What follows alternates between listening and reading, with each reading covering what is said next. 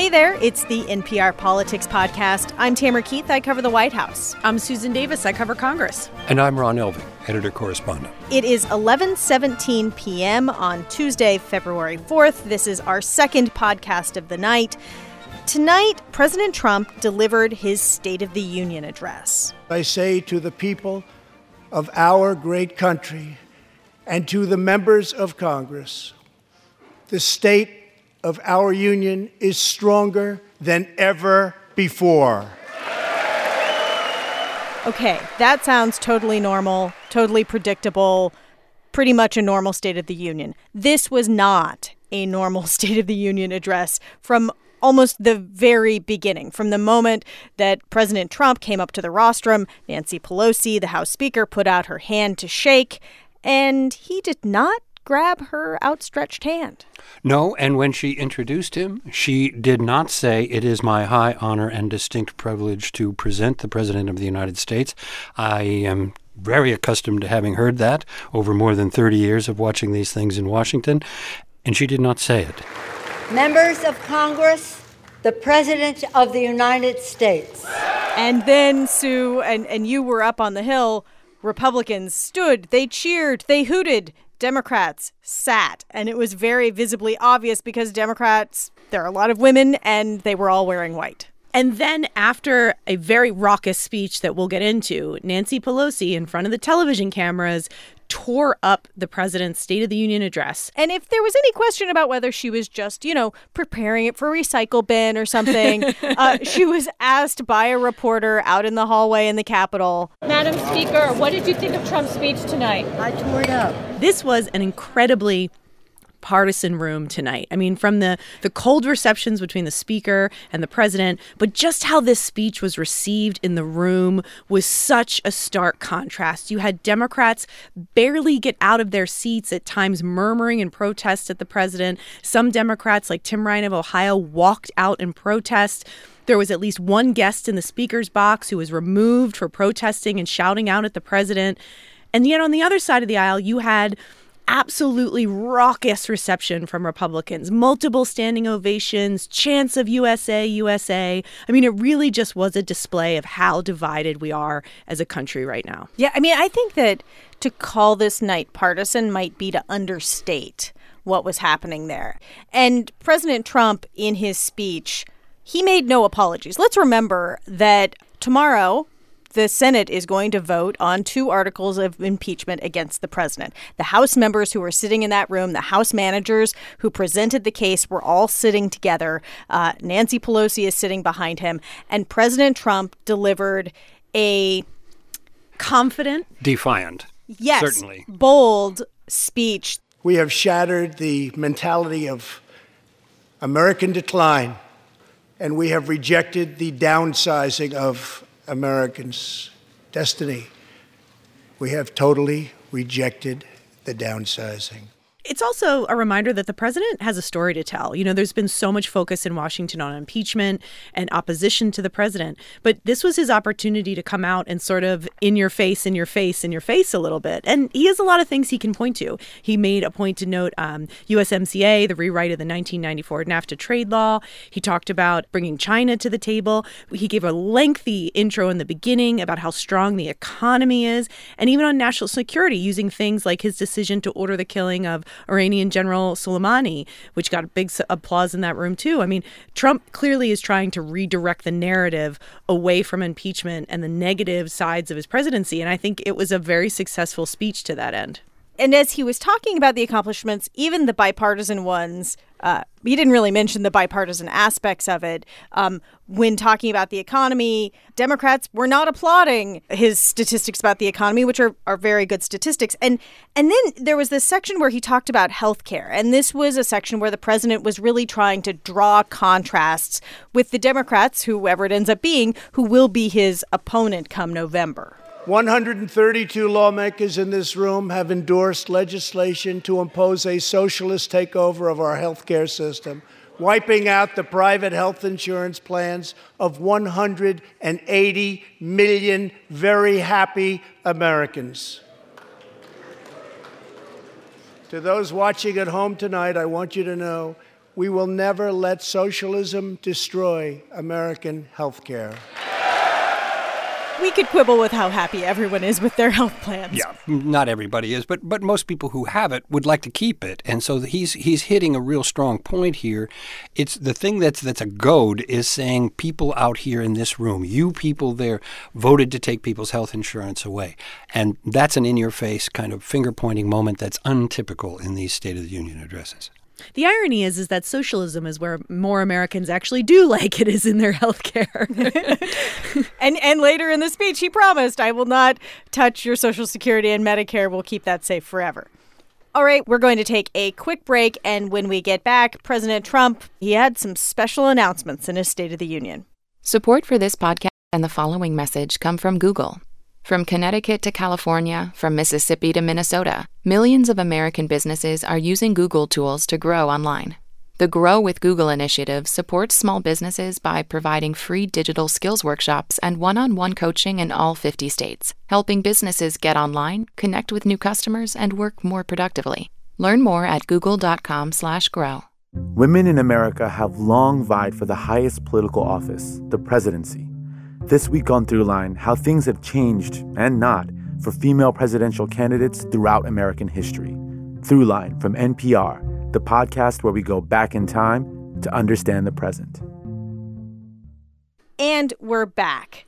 And there were a number of moments in watching this speech where I think that we were legitimately surprised. You would almost think that the president were somebody who at one time had been a reality TV star and producer, and that he understood how to really hold an audience with an event that's unfolding in real time, in reality, right in front of their eyes. First of all, we saw the appearance of a competing leader of Venezuela who was there present in the gallery, a hero of freedom to many. Juan Guaido was right there, very attractive young man, standing there as a symbol of freedom. We saw a child from Philadelphia there with her single mom who has been going to a, as we call it, I suppose now, a government school as opposed to a public school. And it's apparently officially a failing school, and she wants to go to a better school. And lo and behold, a scholarship has come through for her this afternoon, and her face lights up, and her mom looks so grateful. And then, as the night went on, President Trump had another very special announcement. There is one more thing. Tonight, we have a very special surprise. I am thrilled to inform you that your husband is back from deployment. He is here with us tonight, and we couldn't keep him waiting any longer. This is like a staple of local news that every time one of these things comes through on my Facebook feed, I cry.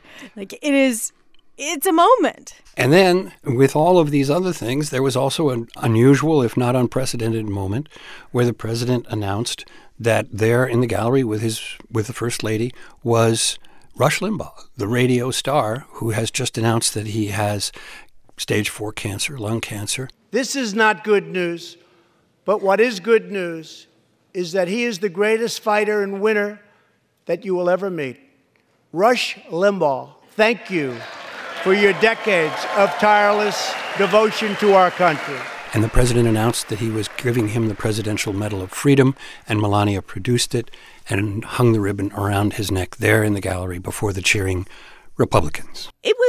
Rush Limbaugh is a hugely divisive figure in American media and American culture. And I think that it was just sort of the chef's kiss to the evening where we talk about how partisan the room was to have the president use an award that is generally given to Americans of universally high held esteem. And I think it's fair to say Rush Limbaugh's not that. He's a very, very divisive figure. He's over the years said any number of controversial, sexist, racist statements, but he's also hugely popular on the right. He's a base figure. And using this moment to award that was sort of a shock in the room. I mean, Republicans love him. This was one of those moments where people were cheering for him and looking up in the First Lady's box, and Democrats were just sort of sitting in their chairs, gobsmacked at this reality TV moment. The historical question I have for you is, this felt out of the ordinary, but it also felt like maybe it's a path that the country has been on for a long time, that maybe this State of the Union was the State of the Union where everyone just pulled back the mask and said, like,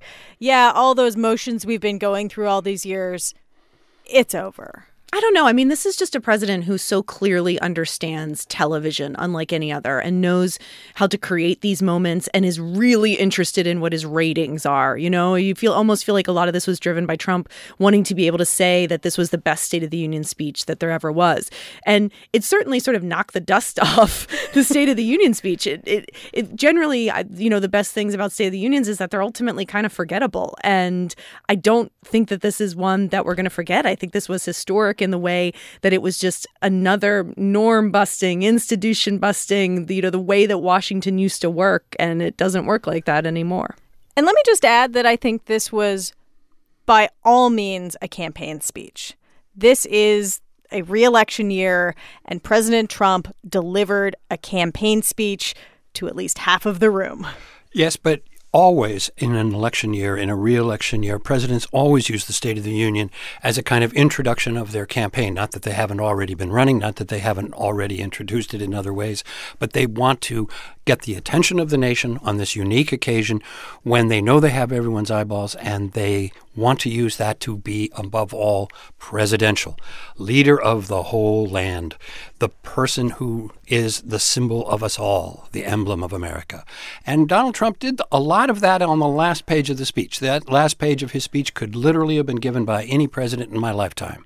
But the rest of the speech, especially the few pages right before that, was all about the base, all about sticking it to the libs and making the contrast between the parties as clear as it has ever been in our history since the Civil War. Politically, I would say that, Trump's got a really good economy. That is a great thing for a president going into re-election. And it's also coming right after the Democratic Party right now looks like it's in a mess with the way that the Iowa caucus's fiasco went down. And tomorrow he's going to be acquitted on both articles of impeachment. So in this snapshot in time, and Tam, as you've noted too, his approval rating right now is one of the highest it's been since he took office. It's his personal record, 49% according to Gallup. Right? Like right now, in this moment, Donald Trump's having a good moment. Which leads to the Democratic response, which is always difficult to do a State of the Union response, and we are just going to take a few seconds with it.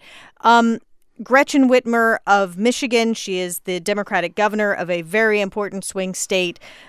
Sue, what did she try to do with this? Look, first I want to say that I always tend to not be very critical of whoever gives the response to the president because it is legitimately the most thankless job in politics, and it's almost impossible to rise to the moment because it always contrasts from the president in the House chamber, raucous applause, to a standalone person speaking into the camera, and the tone is always hard to get right. And this time I think it was particularly tough because that was such a partisan, fiery reality TV speech. And the governor delivered, I would say, a perfectly fine speech. It was very standard Democratic talking points about pushing back on the president's economic arguments, saying, yeah, it's a good economy, but for who? That the working class in this country are still suffering. Talking about reaching across the aisles and bipartisanship, and she can work with Republicans, and a lot of this sort of unifying American rhetoric that I think Democrats, especially Democrats like Joe Biden, think that the country wants to hear. It was just a great example of that stark contrast that Ron was talking about of what sort of the parties are offering and what their messages are. And I'd argue the real Democratic response was Nancy Pelosi tearing up that speech. Amen. Amen. All right. Well, we're in for an interesting 9 months. Whew. Buckle up. All right, we're going to leave it there. We will be back tomorrow after the impeachment vote. I'm Tamara Keith. I cover the White House. I'm Susan Davis. I cover Congress. And I'm Ron Elving, editor-correspondent. And thank you for listening to the NPR Politics Podcast.